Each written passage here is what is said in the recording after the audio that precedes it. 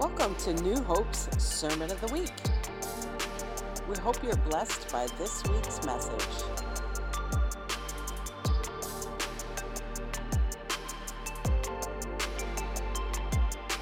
All right, good morning. Good morning.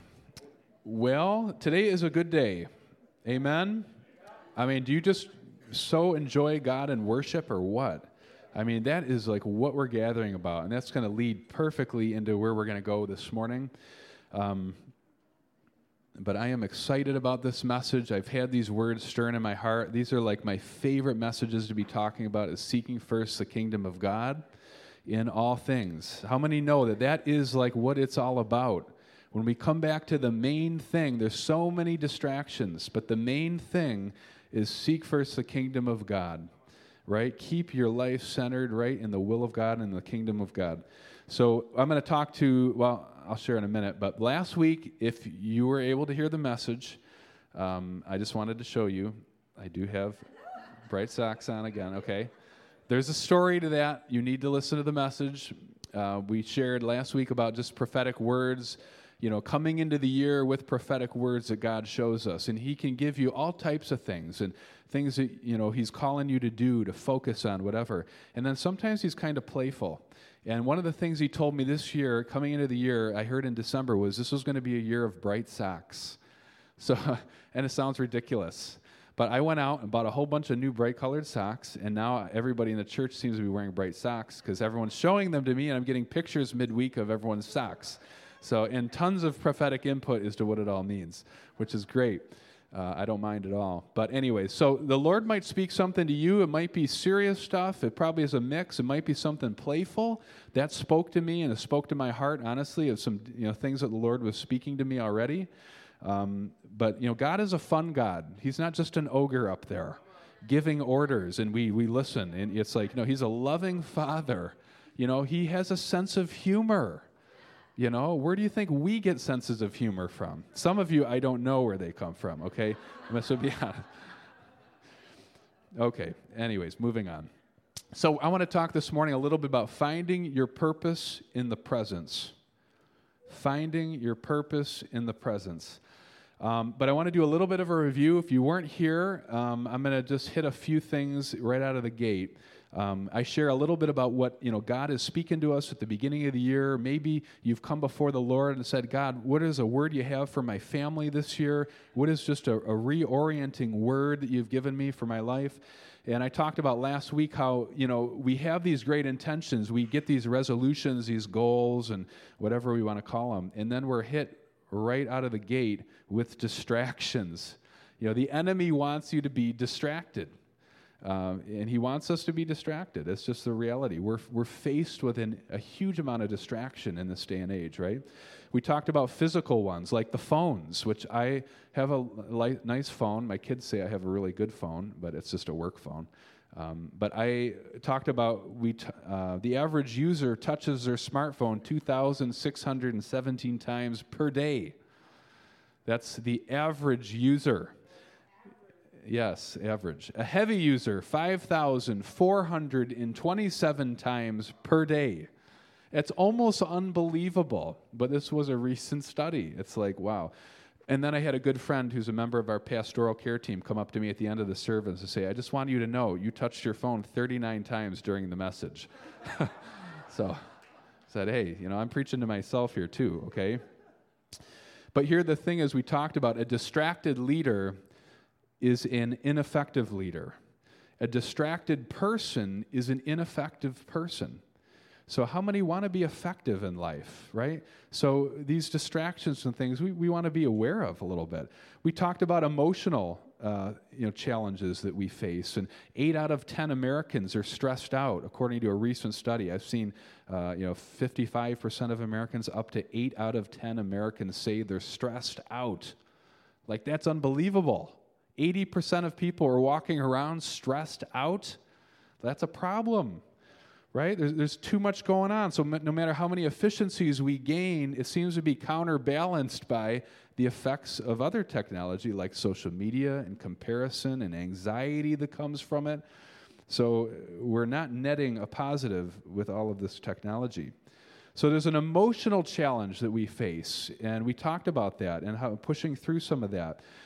The other piece we talked about was spiritual, that we're in a battle, right? You just don't go through life perfectly. Doors just don't open for you all the time. We face spiritual battles. And it talked about that the enemy is roaring, looking around, roaring like a lion, looking to see who he can devour. And it says to be on alert. Be alert to that, right? In Ephesians 6:1, put on the full armor of God so that you can stand against the schemes of the devil. That says that the devil has schemes, right? Now, I said that we don't walk around all of the time being afraid of what the devil is doing, and neither are we to be ignorant that he has schemes, right? I'm not someone who walks around very, very devil-focused. I never have been, but we're not called to be ignorant to his plans, right? So this year, though, we said that we're going to stay the course. There's distractions. There's things the Lord has showed us in the beginning of the year. We face distractions, but our hearts are going to be as a people. Like we're going to seek first the kingdom of God this year. Like, Lord, we're going to push through these things. We're going to push through distractions. And sometimes they're very real fights. They're very real struggles, and I'm not minimizing those. But no matter how many times you fall down, you get back up and you say, you know what? My heart is to seek first the kingdom of God, right? I come back to that all the time. If you've been off the track in your life, it's time to just seek first the kingdom of God and watch how it just brings you back on track. If you've been wanting to go deeper in things of God, it's time to seek first the kingdom of God in every area of your life. There's no areas of our lives that are off limits to the advancing, growing kingdom of God, right? Think about that for a second with me. There are no areas in our lives that we don't allow to come under the influence of the kingdom of God in our life. We don't just have this is me in church and this is me over here. It's a totally different person. No. Like every area of our life is to come into alignment with the growing, advancing, ever-expanding kingdom of God, right? Even in our own lives. So that's really cool. I want to talk for a minute about just different stages of life because, seek first the kingdom of God has been like a life verse for me for over 25 years. But I pray it almost in a different way now than I did when I was 15, right? Because life is different. I've encountered different things. And there's a lot of studies and things that go into stages of life, in seasons of life. And I want to talk about that for a minute. When you are, for a lot of our teens are in the reflection middle this morning, but a teenager, when you're in your teens, your sense of identity is being formed, right? And who you are. I can remember reading certain things that I would never read today because I was testing it out to see if this was going to be who I wanted to be, or what is my favorite color? What is my favorite this? How am I going to act? Your sense of identity, your sense of core identity is being formed in your teen years. In your 20s and 30s, and I know we have a bunch of those, you're starting to build a life. This is the time where you're starting to accumulate. You're starting to going out and buying a house. You're buying your first car, right? Your life is growing, and growing quickly. You're adding stuff into your life, You thought your teen years were busy until you get into your 20s and 30s. And then you're like, oh my gosh, there's a lot happening now. Your 40s and 50s, you've started to plateau at this point, and now it becomes more about going deeper. It becomes more about relationships. You've accumulated a lot of things. You've added a lot of things into your life. And then you start to hit a point in your 40s and 50s, you're like, what do I really want to be focused on? What do I really want in my life? And maybe you start letting go of different things that, it doesn't feel like it did in your 20s and 30s. So that's your 40s and 50s. The 60s and 70s and plus, it becomes about now giving back to the next generation, right? That's the focus really of that season of life is it's giving back. It's not about accumulating things. It's probably about getting rid of more things, and it's a focus on giving back. So when we talk about those very well-known life stages and life seasons, the questions that we ask in those times look different, right? So maybe you'll be able to relate with these. When you're in your adolescent, when it's a teenager, it's like, Lord, help me to put you first in every area of my life. Help me to put you first in every area of my life, in my song choices, in my friends, in what I want to do. And you're just starting to be shaped. Your identity is being shaped. So when we pray to God and we say, God, I want to seek first the kingdom. I want to prioritize you in the advancing of your kingdom in my own life, in the rule and reign of God in my life. It becomes about how do I stay oriented in those things? How do I orient my life at this time in that direction? In your 20s and 30s, it becomes, God, lead me as I start to build my life and lead my decision-making, right? When you're in your 20s and 30s, Lord, lead me as I start to find a mate, as I get married, as I start to look to find my job, as I start to venture down different career paths. Lord, lead me and guide me, and Lord, I put you first in all of my decision-making.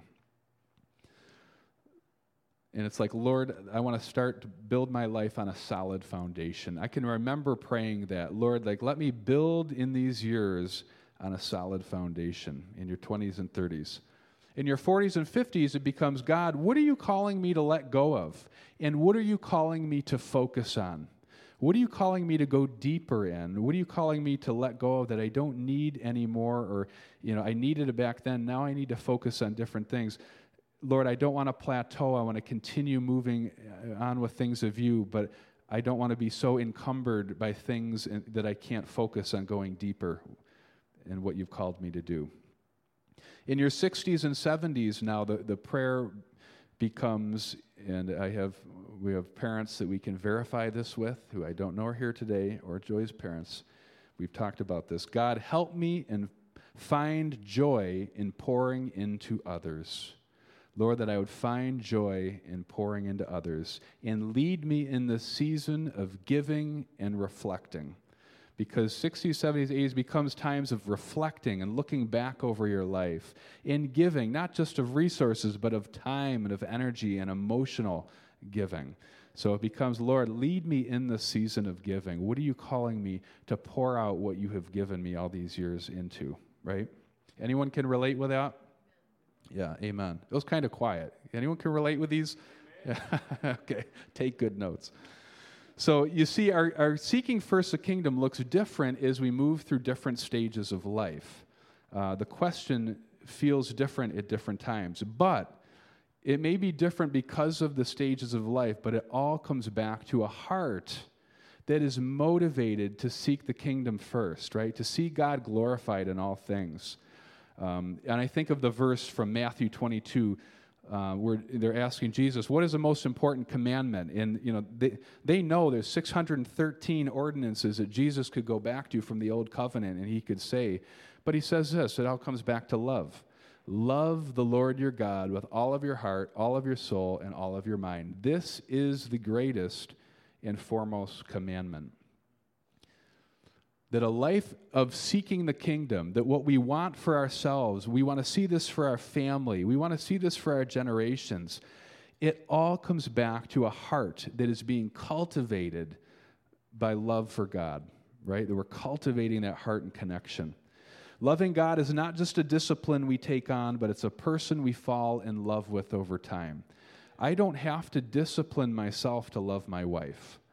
I mean, there are things, I want to get better at, I want to grow in, it is work, but it's also love. And I do those things out of a love relationship, right? I don't have to discipline myself to come home and say hello and give her a hug. I want to. You've missed her during the day. It's the same thing with God. It's not just a discipline, it's a love relationship. We're cultivating that heart so that as we go through life, it's easier and easier to seek first the kingdom in all things. It becomes more of a natural thing. It's not a super hard work grind. It's like you've learned to live this way. You've cultivated this in your life. And there's no other way. There's no other option,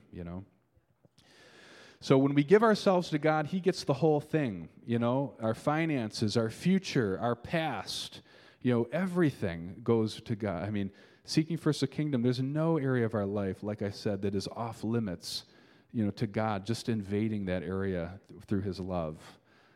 It's so important. I want to talk for a little bit here just on finding your purpose in the presence, okay? So we've laid a little bit of foundation. I want to talk about the story from Acts 9 and 10, and this is the story of Peter. This is like a fascinating story.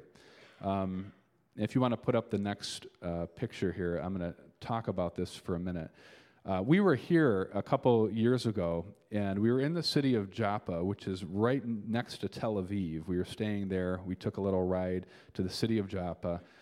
I'm going to talk a little bit about Peter, but this is the house of Simon the tanner, or where they believe that he had the vision when he was at the house by the sea. So the top picture there is kind of walking down, into the steps in that right ahead where that lighthouse is, and that's the top part of the house. The middle picture, that would have been possibly what they believe was the rooftop where Peter had the vision. It's just a beautiful setting, too. You can't see the water behind it. And then the door, actually on the door, it says Simon, House of Simon the Tanner. So somebody wrote that. I don't think it was Simon, because he didn't speak English. But anyways, so who knows? But this is pretty fascinating. So Peter is traveling to churches, and he's doing miracles, right?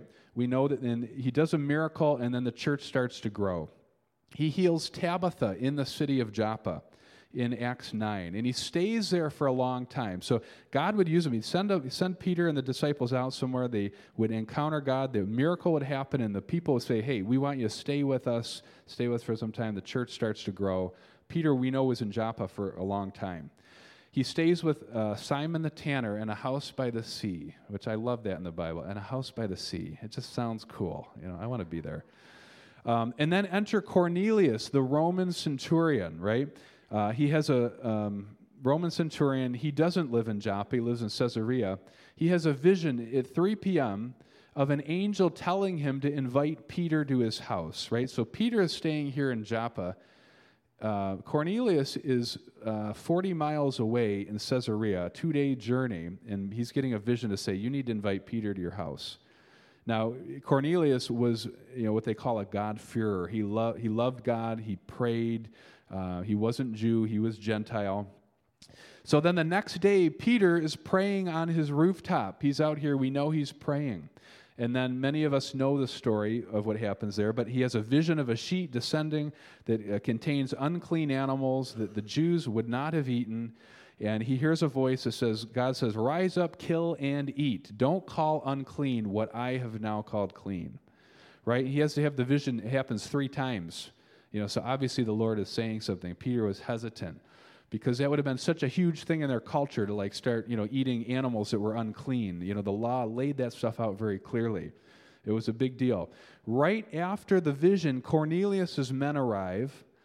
Can you even, it's almost unbelievable. Cornelius has a vision the day before. Peter's now having, Cornelius has, the angel meets him, and then Peter's now having the vision. Right as the vision's over, Cornelius' men are downstairs telling them who they are. I think Peter must have been like, oh my gosh, God, you must be saying something. When they stay there the night together, the next morning they leave and they go to Cornelius' house. So they take that couple-day journey by foot, and they go to Cornelius' house with his men and Peter and all that. When Peter is there, he preaches, and the Spirit of God falls upon the Gentiles, and they start speaking in tongues. Now, that was a huge deal, because they're all probably sitting and thinking, I thought this was just for us, this whole thing of God's Spirit and Jesus and all this stuff. But he's doing it among them. We're not sure that this is how it's supposed to work. Peter baptizes them in water, and what we know from there is what just had happened was a monumental shift in the church that would change the whole church forever. It was no longer about Jew or Gentile, but we know from Galatians that it's not about male or female or Gentile or Jew or Greek or whatever. It's about everybody now has been grafted into the people of God.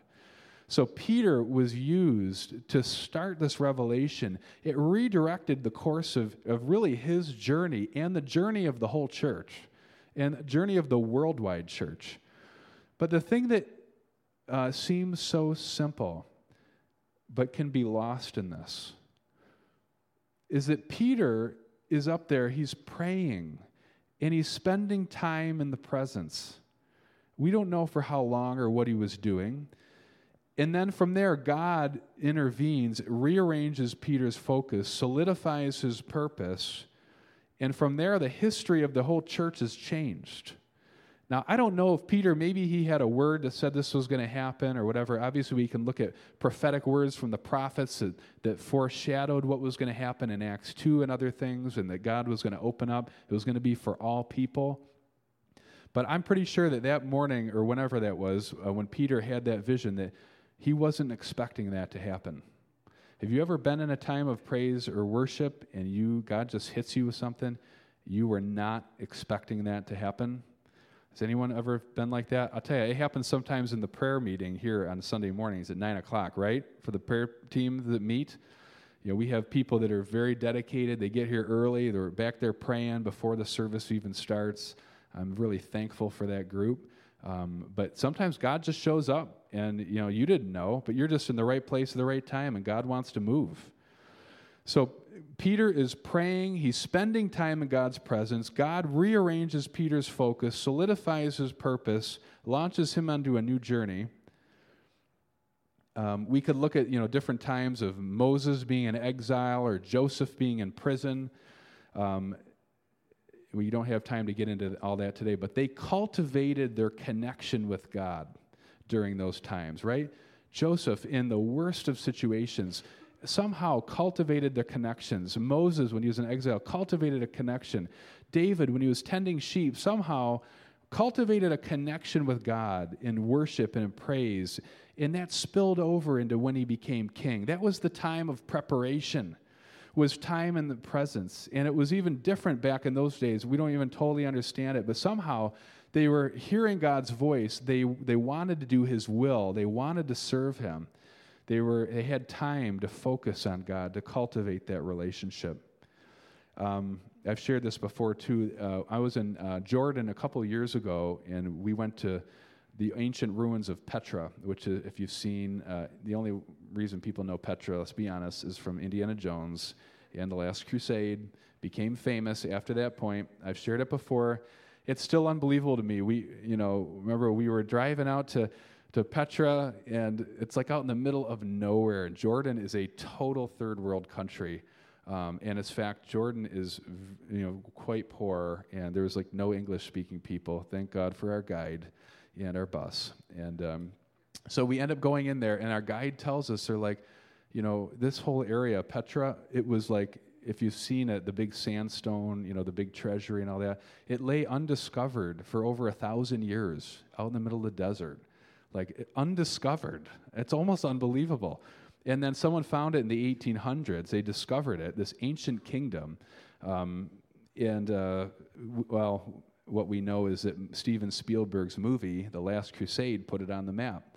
Nobody was going to see it until Steven Spielberg's movie in the 80s, and now it gets 2 to 3 million visitors a year. So, I don't know, Steven Spielberg probably should have got a cut on that somehow, or it should work like that. But it's fascinating. But here's the thing, and that's why I'm sharing it. I could talk about that stuff all day long. But we know that Paul, he got saved. He got radically saved. And then he started preaching in the synagogues. And then he vanished for 3 years. It's not talked about a lot, but he went to Arabia. And they believe it was in the Nabatean kingdom of Petra. And that there's rumors and there's traditions when we were there of churches that Paul ministered at when he was in that desert time. And somehow those traditions have been passed down for almost 2,000 years. Quite fascinating. But the point is, Paul got carried away, and he had divine revelations and things God showed him that were not in the church service on Sunday mornings, that were not in the synagogues. God called him and then said, now you're going to go out for 3 years, and you're going to spend time in my presence, and I'm going to divinely download the gospel message into you. So much so that when Paul ended up preaching the gospel, and people were rising up against him, saying, "You've messed up the message. You don't have it quite right."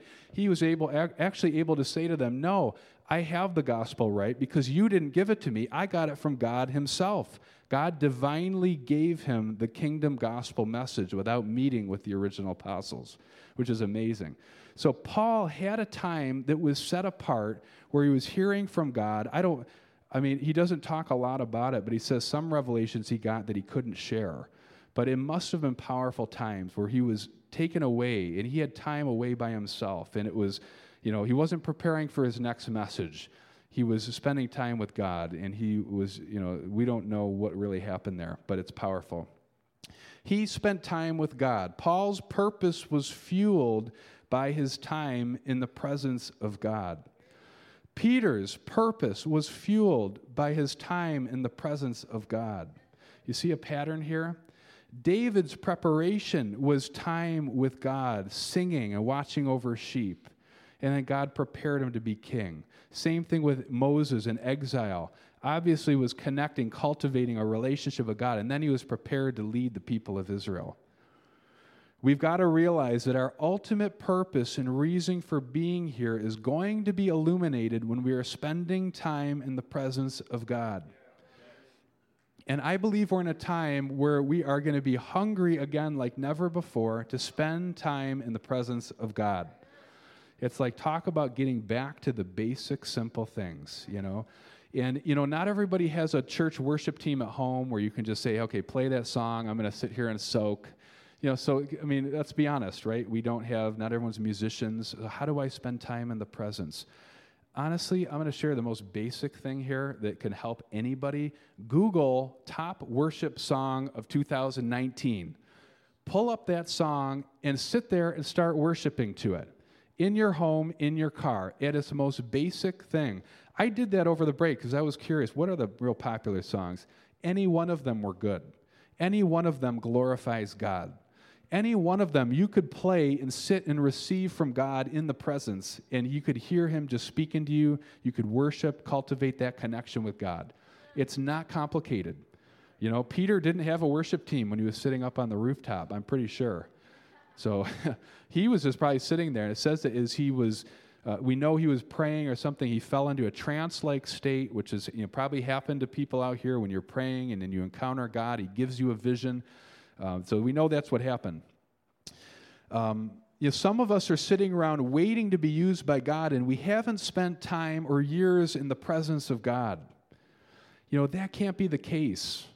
We have got to be cultivating that in our lives, spending time in the presence, playing stuff on your way to work. I've had times where I've played songs on my way to work, and I get to work, and I've been tearing, I've been crying, I've been listening. It's been going into my heart and into my soul. The scariest thing is some of us sometimes think, I see this in our culture, that we know what we're called to. We start marching towards it, and we haven't spent the time in God's presence, soaking and really getting to hear his voice and getting to know.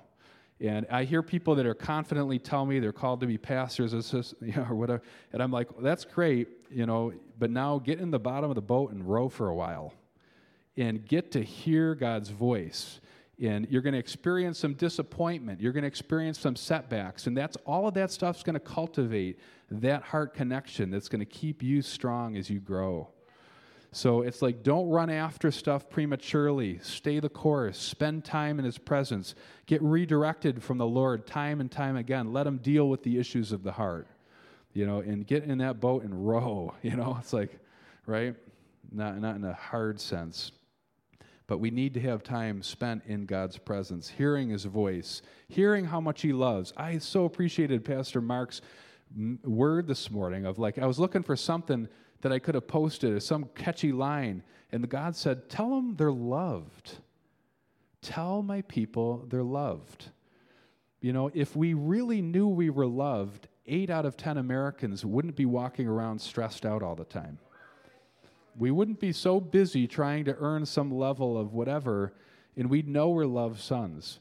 This is a message that none of us can grow out of, right? That we are loved by God, and we are all together on some level of journey in understanding that, right? So, yes, I'll leave it there. Seeking first the kingdom of God is our primary aim, but we must cultivate a heart that is after his heart, right? God's purposes for us are activated when we are in his presence. But let's just put our hands out before the Lord. I just want to pray. I really believe in just Holy Spirit downloads, and even as we're right now in a posture of receiving, that God can move, and he can move powerfully. Lord, we just commit ourselves to seeking first the kingdom of God in all things. Wherever we're at, in whatever season we're in. Right now, I pray, God, you'd bless the people of God that are here. Lord, you bless my friends, my community, church family. Lord, that we would go deeper in things of you this year, not just relying on stuff we've encountered or words we had 10, 20, 30 years ago, but the fresh manna, the fresh word from heaven, the Rhema word that we need to hear in this season. Lord, pray for divine encounters, for Holy Spirit-led encounters. Lord, that you'd continue to pour out your Spirit during our times of prayer, even during this Spirit night coming up on Wednesday, even during Wednesday Night Life while we're having dinner. That, Lord, you're big on people getting together and eating together. I mean, your last meal was for a reason, because there's something that we share about having a meal together and doing family life and community and inviting you into the midst of that. Lord, the thing I hear the Lord saying is no limits in 2020. Take limits off of your mind. Lord, that we will not be limited by anything. I didn't have that prepared. I just heard the Lord say that. There are some of us here that have a limit, that think, oh, this is great for everybody else. It's not really, I don't know how I would get into this. That's a limitation right there. You just need to be open to the work of God and open to receiving. Lord, we say no limits for ourselves in 2020. Nothing that wants to cap the potential that you have, in Jesus' name. Lord, let us hear your voice more clearly than ever that we have in our lives. And this isn't for a select few. You've made this for all the body of Christ to experience together. Lord, we're going together. We're not leaving people behind, but Lord, you are moving, and we want to be moving with you. So we're going. We're coming after it, Lord, in Jesus' name.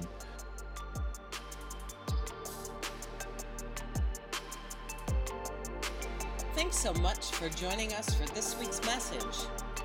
We pray that you experience God's presence and encouragement, grow in a healthy community, and influence your world. For more information, contact New Hope Com